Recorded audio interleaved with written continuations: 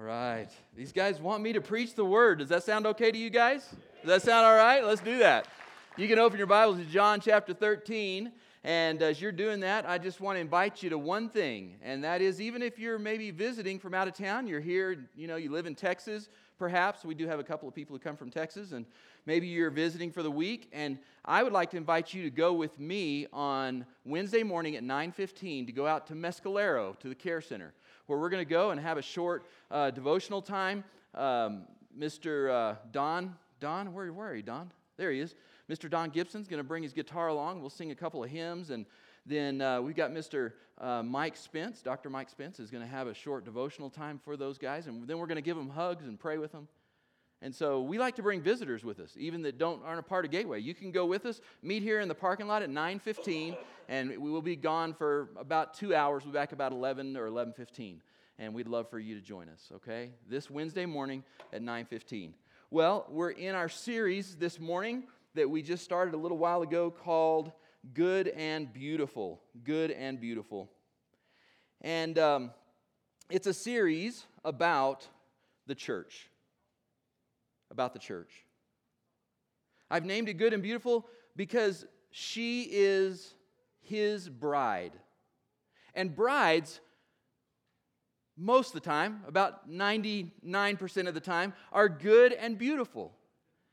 They've prepared themselves, they've made themselves ready for that wedding day. And not only the outside, but there's this glow from the inside. That there's love and there's just beauty that's coming out of them.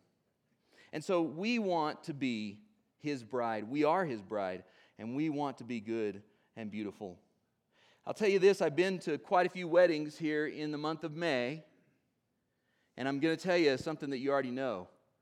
It is very easy to recognize a bride at a wedding. That is no problem. You may not be able to recognize somebody else. You may be like, who's the mom of the groom, or who is that best man, who is that, or who's that guy that is trying to find his way around back there, that's stumbling around and making a scene. Who are those people? But it's no problem recognizing the bride. Some things are just easy to recognize. Just to make sure you're paying attention and that you're with me today, tell me if you recognize some of these things. This is what we call brand recognition. So this right here, you know as what? Nike, exactly, okay? That's an easy one, no problem. And this one's probably pretty easy too. Taco Bell, easy enough, right? My wife calls it taco smell. I might get in trouble for that, I don't know, but if anyone works at Taco Bell or owns a Taco Bell, we apologize for saying that. That was not in my notes. Let me just move on. All right, here we go. So what do we got there? Apple computers, right? Okay. And then right here? Polo what? Yeah, like clothing, polo clothing, okay. And now let's see if you guys really are, if you're with it or not. We're going to find out right here. Oh, we got a few Trekkies in the building. All right. Now, that's not a brand, so I kind of tricked you, but it's still important in life to know Star Trek, okay? Live long and prosper, brothers and sisters. Okay. Now, it's also easy to recognize people sometimes. For instance, these people are military people. Okay, these are specifically in the Army. This right here is a police officer. I think this is from somebody from the NYPD. And then right here we've got a chef. Okay, easy enough. And one more. This is a nurse. Okay, yeah, easy. And then this guy right here, this might be a little harder, is let's see now. Who is that?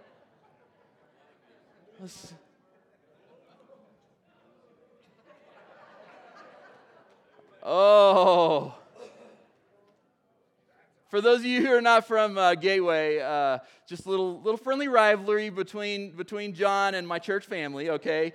I'm not sure exactly what team this guy plays for because I can't see the side of his helmet. I got a couple other pictures here. Maybe that'll help us a little bit see. Oh, there, yeah, he's from the Cowboys, that's right. Oh, and what team is that keeps tackling him? Oh, okay, yeah, I see. Okay, got it. All right, good deal. So there are things that are easy to recognize, very easy to recognize. However, I got a word for you, and I wonder how we would recognize this. A Christian. I have a question. How many of you are a Christian? Raise your hand if you're a Christian. Okay, that's probably pretty much unanimous in our building, or pretty close anyways. And if I were to say, well, how can you tell that someone is a Christian? There would be a bunch of different answers to that, even in this room, and then certainly beyond this room, there would be many answers. Some might say, well, you can tell by what the person believes. Others would say, no, it's how a person behaves. Someone else says it's how, if a person attends church or not, or it's by the places that they avoid going to. Some people might say, it's because I went down front and I said a prayer. Someone else says, no, it's because I got baptized. Someone says, well, you can tell a Christian by what candidate they vote for during election time. There are some people who would say that. I'm not one of them. There are people who would say this. They would say you can recognize a Christian by the books that they read, or by the kind of words they speak, or you can recognize a Christian by the fact that they object to certain cultural trends. Maybe Christians are supposed to picket things, or you can tell by their morals. That gives them away. Or maybe someone would say, no, a Christian is someone who's quiet and contemplative and sits by the river on Sunday morning and thinks about the Lord. There's all kinds of answers about this question, what is a Christian? It can be a little bit confusing sometimes. And I'm going to tell you there's a couple of reasons at least. One reason is because the New Testament is a big book, and it has a lot of things in it, and people tend to grab a hold of one part and emphasize that part of the New Testament above all other parts. And I mean, we're humans, and we're apt to do that. And so I understand that. But I'm going to tell you another reason that you might not have thought of, that this is a difficult word to define. It's because the word Christian is not well defined in the New Testament. Let me say that again. The word Christian is not well defined in the New Testament. As a matter of fact, you might be surprised to hear this. The word Christian is only mentioned 3 times in the New Testament. Did you know that? 3 times. And here's another thing you may not know. All 3 times that word is mentioned, it is spoken from the words of outsiders, people who are not Christians. And it's also spoken in a derogatory way every time that it's mentioned, all 3 times. You go check it out in your Bible. Maybe that'll encourage you to read your Bible this week a little bit on your own. And you come and let me know. There's also some history that goes along with that shows us that there was a lot of outside pressure and people looking down and being derogatory toward this group of people that outsiders called Christians. But there's another word. It's a better word. It's a word that is very defined, frighteningly so. It's the word that Jesus used to identify his first followers, and it's the word that they used to describe themselves. What is the word? Disciple. That's right, disciple. Disciple. Disciple is easily defined. What does disciple mean? It means a follower. It means an imitator, a learner, a student. It means this: if I am a disciple, whatever you say, that's what I'm going to say. If I'm your disciple, whatever you do, that's what I'm going to do. If I'm your disciple, wherever you go, that's where I'm going. I'm going with you. I'm walking right there behind you in your footsteps. As a matter of fact, it means this. If I'm a disciple of Christ, and I have a situation in my life that's a little confusing, maybe a little sticky, kind of a gray area, I'm not sure what to do. So I'm going to ask God, I'm going to ask Jesus, what should I do about this? I'm going to pray and ask. But if I'm a disciple, before I get the answer, this is what I could say. God, I got a question for you, and it's a tough one. I don't know the answer, but I want to tell you something. Whatever answer you give me, I'll tell you before you answer, I'm going to do what you say. That's a disciple. See, it's not, God, I got a question for you. Oh, that's the answer? No, that's not going to work too well for my life. That's not going to fit for where I'm at. That doesn't quite go, Lord. No, that's not a disciple. Now, there are some people who call themselves Christians who live that way, but that's not a disciple. The 12 the 70 that followed Jesus during his life, and the church, the bride, after he leaves the earth, are disciples. And so while the word Christian might be very slippery and hard to recognize, because everybody means something a little different when they use that word, the word disciple is crystal clear. In fact, it's well defined by Jesus himself. We could hear from his lips. We can hear 3 places where he describes what a disciple is. The one we're going to look at today is in John 13, if you got your Bible, but here's a couple others. Right here, he says in John 15:8, "This is my Father's glory, that you bear much fruit, showing yourself to be my disciples." John 8:31, "If you hold to my teaching, then you are really my disciples." These are 2 places where he says, look, if you're holding on to what I say, and if you're bearing fruit, you are a disciple. But then he says in John 13, what we're going to look at today, the one thing that Jesus emphasized the most, this is how people will recognize his bride. Let's pray and then we'll read. God, thank you. Thank you for letting me be here this morning. What a blessing to be a part of our church family.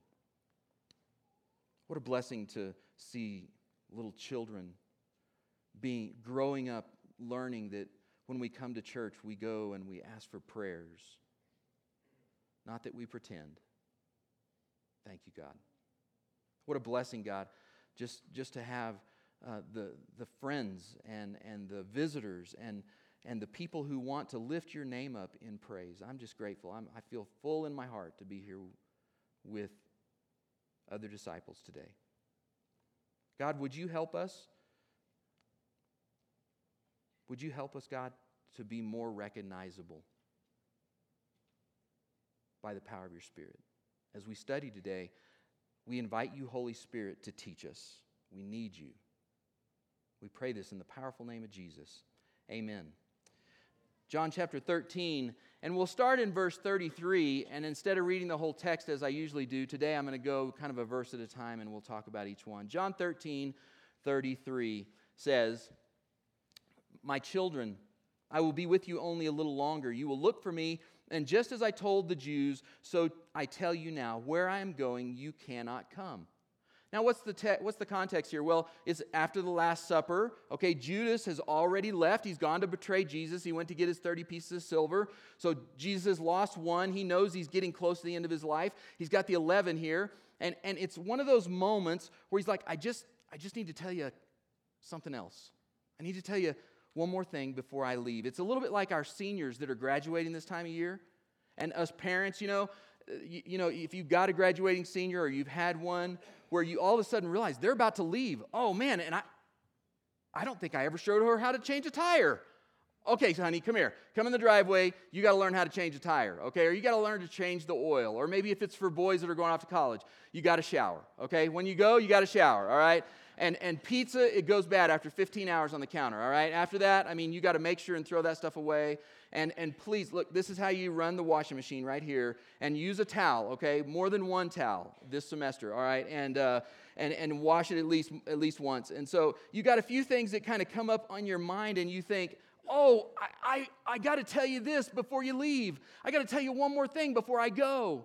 This is important. You've got to know this. And that's what we've got Jesus here saying, I'm about to leave, and you can't come with me where I'm going, but here's the one thing. So listen close. And I can imagine, although the text doesn't say this, I can imagine, because of what it's going to say in a minute, that Peter just hears, you can't go where I'm going. And I can imagine that Peter's having one of those dialogues in his head. What does he mean I can't go where he's going? Now, wait a second. I'm a disciple. That's what I do. I go where he goes. I've been going where he goes for 3 years. What does he mean I can't go? I mean, wait a second. Is he leaving? Is Andrew getting to go with him? I'll tell you what, if Andrew's going, I am going. He is not going to go instead of me. He is not taking my place. What is going on here? And Jesus says, I'm about to leave, so I want you to listen close. And he says this, a new command I give you. A new command. Now that word new can mean in the original language, unusual or strange or odd or something that you've not thought of before or considered. And at this, I can imagine the apostles must have scooted forward to the edge of their seat to hear. He's about to tell us something new, something important, some last instruction. He's going somewhere, we're not sure, but he's about to tell us something very, very important. And here it is, right here. Here's this very, very important thing. Love one another. Love? That's not new. Why did he say that? He said he was going to give us a new command. That's not really new at all. I mean, we grew up learning the Old Testament. The Old Testament is full of love scriptures about how we should treat each other. And in fact, Jesus, you've told us all kinds of stories to illustrate this in all kinds of ways. What do you mean new? And then Jesus qualifies it. Love one another. As I have loved you, so you must love one another. Those 5 words. As I have loved you. There's no more conversation in this, but if they had asked, what do you mean by as I've loved you? Well, you know Matthew. Matthew, you remember? Do you remember Matthew? Do you remember the day? Remember the day that you were sitting at your table and that was the day I met you? Do you remember that, Matthew? Do you remember what you were doing? Oh, do we have to talk about this, Jesus? I really don't. I've kind of blocked that out. Can we just skip this part? No, let's talk about it. You were a traitor. Hey, Peter, you seem kind of checked out. Are you thinking about something? Peter, hey. Oh, yeah? Do you remember the day that we met Matthew? Do you remember what he was doing? Yeah, I remember. John, do you remember what we did after we got Matthew and he started following us? Yeah, I remember. You made us go to his house. And who was there, John? Man, there was a bunch of his friends there. It was all the people my mama told me never to hang out with. And you took us to that party. Yeah, that's right. And do you remember when we were there? Do you remember the tension that was between you guys and between Peter? Do you remember that? I mean, between Matthew. Do you remember that? Yeah, we didn't like him very much. And do you remember how we handled that tension? Do you remember how we worked through together, even though you guys had all kind of problems with you? Do you remember that? Yeah, I remember that. And do you remember how I didn't take sides with either one of you? Do you remember that? Yeah, I remember that. Well, that's what I'm talking about. I want you to love as I loved you, Matthew, Peter, John, the rest of you. I want you to love that way. Is that not enough? What about you, Nathaniel? Remember the day I met you? Oh, no, not this one. Not this one, Lord. Don't tell this story. Yeah, do you remember? I don't think all the guys have heard that story. Do you remember that day that I met you? And your brother came and said, we found the Messiah. And you said, who is it? And he said, it's Jesus of Nazareth. Do you remember what you said, Nathaniel? Oh, don't bring this up, Jesus. You said, can anything good come out of Nazareth? Do you remember when you said that? You remember that? In one sentence, you dissed my whole town, my whole family, everybody that I love, all my friends. In one sentence, you just slammed us to the ground. Do you remember that, Nathaniel? Yes. And how did I treat you, Nathaniel? You asked me to come along and go with you. That's right. We said, come on, be our friend, be my follower. Come along with us. And that's how I want you to love people. I want you to love people like that. As I have loved you. As I have loved you. And so I've been preparing for these lessons for several weeks. I've been reading and praying and thinking, and I know there are some of you who don't think that's hard work, and I'll tell you it is hard work, but whether you think it is or not, we both can agree on this. That's not near as hard as living it out, right?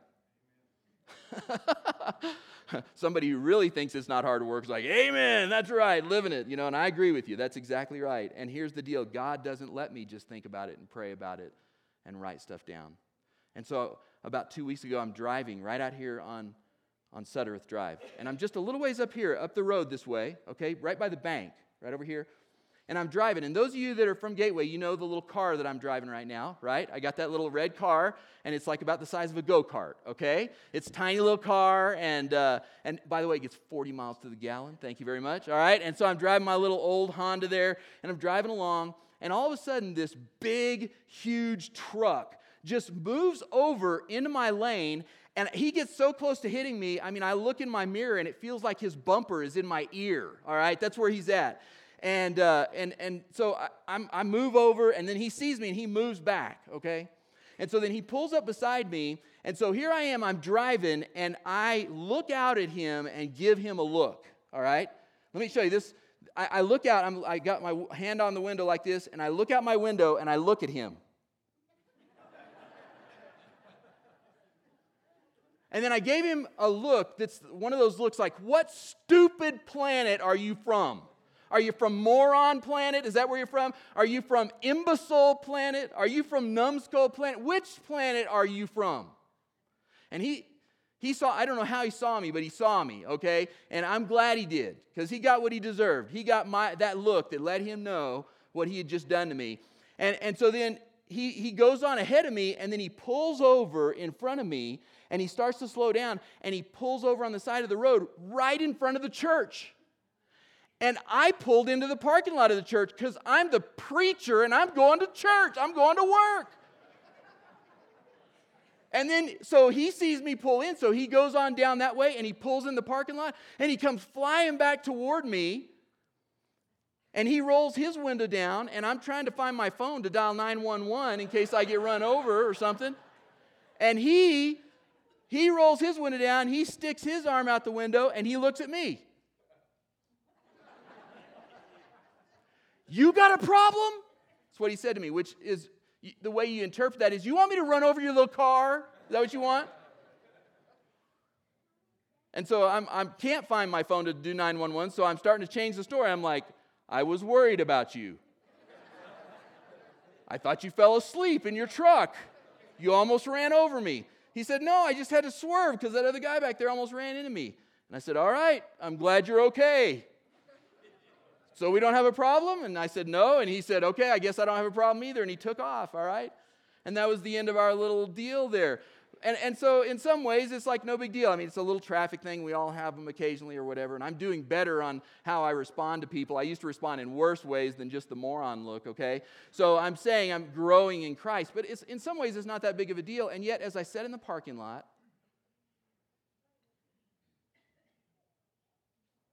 I thought, how is he going to know what the bride of Christ looks like if I treat him that way? How will he know? If I don't love him like Christ loved me, how will he know? And so God is gracious. And just this week, I'm driving in the same spot, in my same little car, and a big truck, not the same guy, but a big truck, pulled over and almost ran over me again. And I moved over, and he saw me, and he moved back, and then he pulled up beside me, and I waved. And he went on, and I thought, well, good. God gave me an opportunity to show something better than what I did the first time. God is gracious, and he's patient. I'm thankful. I need it. I need it. Some of you might be thinking, swerving in traffic? I mean, who cares? It's not even that important, John. Really? You don't think so? Look at what Jesus said. By this, all men will know that you're my disciples if you love one another. So I know all of you are Christians. You raised your hand. But the question today is this: are you a disciple? Do you love as he loved you? Not just a feeling, but do you serve people like Paul talked about in Philippians when Bob got up here and read for us this morning? Do you consider others better than yourself? Do you put their needs before your own? When you don't get your way, do you respond like Jesus responded? Because when you do that, when you respond like Jesus did, you're being a disciple. You're being the bride of Christ, and you're being good and beautiful, and the world knows it. Now, here's my favorite part of this particular little story that we've been reading about Jesus and what he says, okay? Because you got to love Peter, right? We thank God for Peter. And after Jesus has laid this one thing out, and it is intense. I mean, this is the most important thing. You guys got to know this. All the people are going to recognize the bride of Christ as being good and beautiful. You just got to get this one thing. And he's thinking, Lord, I hope God, Father, I just hope they're going to get it this time. This one thing, love as I have loved you. And he lays it out there for him. And then Peter raises his hand. And he thinks, oh, good, Peter's got a question. What's your question? What's your question, Peter? Where are you going? That's what Peter says. That's what he says right there in 13:36. Simon Peter asks, Lord, where are you going? And he's like, Peter, did you miss the point? I was just talking about some important stuff here, about the one main thing that you got to love. Oh, I know that love stuff. That's all good. I mean, that's great, okay? But here's the deal. I'm a disciple, and I'm going to go wherever you go, okay? And so I'm going to follow you anywhere. I don't know what you're talking about, but I'm going with you. I'm ready to die for you. And Jesus is going to say a little bit later in the scripture, he's going to say, hey, Peter, in just a little while, a middle school girl is going to intimidate you so that you're going to deny me 3 times. No, I will not. I will die for you. There's no way I would do that. And Jesus, this isn't in the text. I'm just saying, I think this is the feeling. This is where Jesus must have felt some of this stuff we do. Peter, I don't want you to die for me. I don't even want you to follow me where I'm about to go when we leave this room. I want you to do something way harder than that. Way harder. There can't be anything harder than dying for you. What are you talking about, Lord? I want you to love these people right here. That's what I want you to do for the rest of your life. I want others to see you and be drawn to the edge of this good and beautiful community and be amazed at the way you treat each other. I want them to come up to the edge of this community and look in and say, did you see how those husbands treat their wives? That's amazing. Did you see how those wives love their husbands? That is incredible. Did you see how those people value teenagers and children? Did you see how they treated the widows? Wow. This is incredible the way that those people live. Did you see the way the bosses treat their employees and the way the workers work hard for their bosses? Did you see that? Look at them love. So Jesus is trying to get Peter to say, look, go build communities like that so that people on the edge will say, I don't know if I want to become one of you guys. I'm not sure yet. I don't even know if I believe this, but I want to be around you guys. That's what I want to do. I hope my daughter marries someone just like the men in this community. I don't know if I want to be one of you guys, but I would hire every one of you because I can't believe the way you guys treat each other. This is incredible. And I want you to understand this. There are people right here in our Gateway community who are doing that, what I just said. They haven't decided yet if they believe the whole story. And the stuff that Dennis laid out masterfully in his class this morning about the message of the Bible, they're still working that out between them and the Lord. But they are here and they want to be around us. They're hoping they're going to catch it, and by osmosis they're going to get it and that they're going to learn it. And you know why? It's because you love like Jesus loves. And when you do, it is good and beautiful. Is this thing going to work? Yeah. It's good and beautiful. And Jesus said, this is how they're going to know. This is how they're going to recognize. It's not by what you believe. It's not by your baptism. It's not by your prayers. Not to say those aren't important, but that's not how those people are going to know. They're not going to know. Not because your old hymns that you sing or because of your new worship band that you use at your church. Not because that you've never said a cuss word or never smoked a cigarette. Not by how you go to the church building every week. None of that is going to be the reason that they're going to know. They're going to know for one reason, because you love as I have loved you. Now, this is true also collectively. I want to say this real quickly as we finish about churches as well, not just individuals. Churches need to look out for the needs of other people besides their self. I talked with a guy on the phone this week. I was a reference for a friend of mine that wants to be a preacher at this other town in another state. And so the person called me and asked some questions about this friend of mine. And we talked for a while, and we got near the end of the conversation, and this is what he said. He said, man, he seems like a good fit to me, and he seems like he'd be able to reach out to some younger people in our community, and he seems like we could have some diversity in our church because we're getting older, and we all look the same, and I think we need a guy like this, but he's black. And there are a couple of families in our church, and I don't know if we're going to be able to convince them that this is okay. And I thought, there it is. There it is right there. There's people who have just decided, at least those couple of families, this man, and I'm not going to tell you who this is, but you pray for this church. This man was fighting against that. He was saying, I don't want us to have that kind of church. I don't want to be that kind of people. But a couple of families had decided, you know what church is for? It's for me.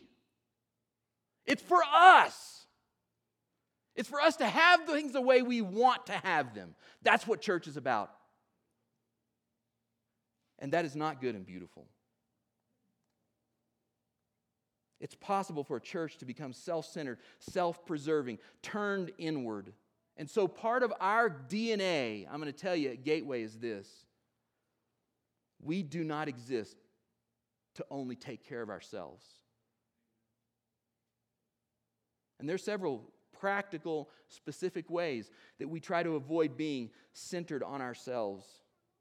And do like Paul said in Philippians, not to be selfish and not impress others and to be humble and think of others better than ourselves. And here's some practical ways we do it. We pray for other Christians in our village who go to other churches. We don't only pray for Gateway members, we pray for other Christians in our village. We announce events that are going on at other churches because we're not competing with other churches. And those things might help us, but we also want to support other ministries. We join together with other believers to work and pray together and worship together. And one of the things we do here at Gateway for ourselves is that we try to make sure that no one gets their way all the time. We try to make sure of that. Now, if you're one that you're saying, I've been getting my way all the time, you bring it to our attention and we'll take care of that, okay? Because we don't think that's healthy. When you get your way all the time, you become a spoiled little brat. And you do not represent the bride of Christ well. I'll tell you this, not only do we do that to grow in patience here at Gateway, but you know what? Even you guys that are from Texas, we do some things to serve you. How many of you are from Texas? Raise your hand. You're visiting from Texas. Look around. Look at that. You thought it was us that wasn't saying hi to you. It's your fellow Texans. They're not even saying hi to you. We do some things for you at this church because we consider you better than ourselves. We've made the decision not to have instruments in our worship on Sundays. The elders are leading us in that way. And it's not for doctrinal reasons that there's something wrong with worshiping with instruments. In fact, the elders have made it crystal clear that we believe the Bible teaches that God is pleased with instrumental worship. So why would we make that decision to sing a cappella? We did it for you. We did it for you. Because we want you to be encouraged and uplifted when you're on vacation. And we feel like there's some of you that are from Churches of Christ, that are from Texas, that if you came here and we had instruments, you would be so uncomfortable that you couldn't be a part of this with us. And we love you. And we want to serve you. And so we consider you better than ourselves. And we are practicing love by giving you what you need. So the point of this is that the church collectively, in whatever ways we do it, we have to work hard to put others before ourselves, to love as Jesus loved, and when we do, we're good and beautiful. And I'm going to finish right here at the end with some stuff about individuals, and this is it. I want you to raise your hand if you're a part of the bride of Christ. Raise your hand if you're a part of the bride of Christ. All right, most everybody in here. I want us to try something. If you raised your hand this week, let's try to rebrand what the world sees when they think of Christians. To give brand recognition to this word Christian. They're going to keep calling us that, and we're not going to change any of that. But let's try to change the way people look at that by the way we live our lives, by the way we love as Jesus did. Now, I know that your wife is wacko. Okay, I know that. I know. And I know your husband is a mess. I know he's crazy. I know. I got that. I know your teenager is, well, a teenager. I know that. I know your parent hadn't had any kind of original thought since about 1965. I get that, okay? I know that all the people you live around are nuts and that you're the only balanced person who's not an idiot, okay? Everybody else, they all are. You're right and they're wrong. I know all that. I got it, okay? I understand. I know where you're coming from. But don't you think Jesus ever felt that way? Don't you think Jesus was ever sitting there thinking, like, hey, where are you going, Jesus? And he's like, oh, man, when are they ever going to get it? Hey, Jesus, we got to find out which one of us is the greatest. Oh, not again. Jesus, you want us to call down fire and kill those people over there? Oh, man, Lord. Hey, Jesus, come on down from the cross if you're who you say you are. Come on. Don't you think he ever felt that way? And how did he respond? Love. So what if we just started by taking 7 days? And we said, I'm not going to take my cues from anyone except him. Nobody else. Nobody else gets a vote. Just what he thinks. I'm going to be a disciple this week.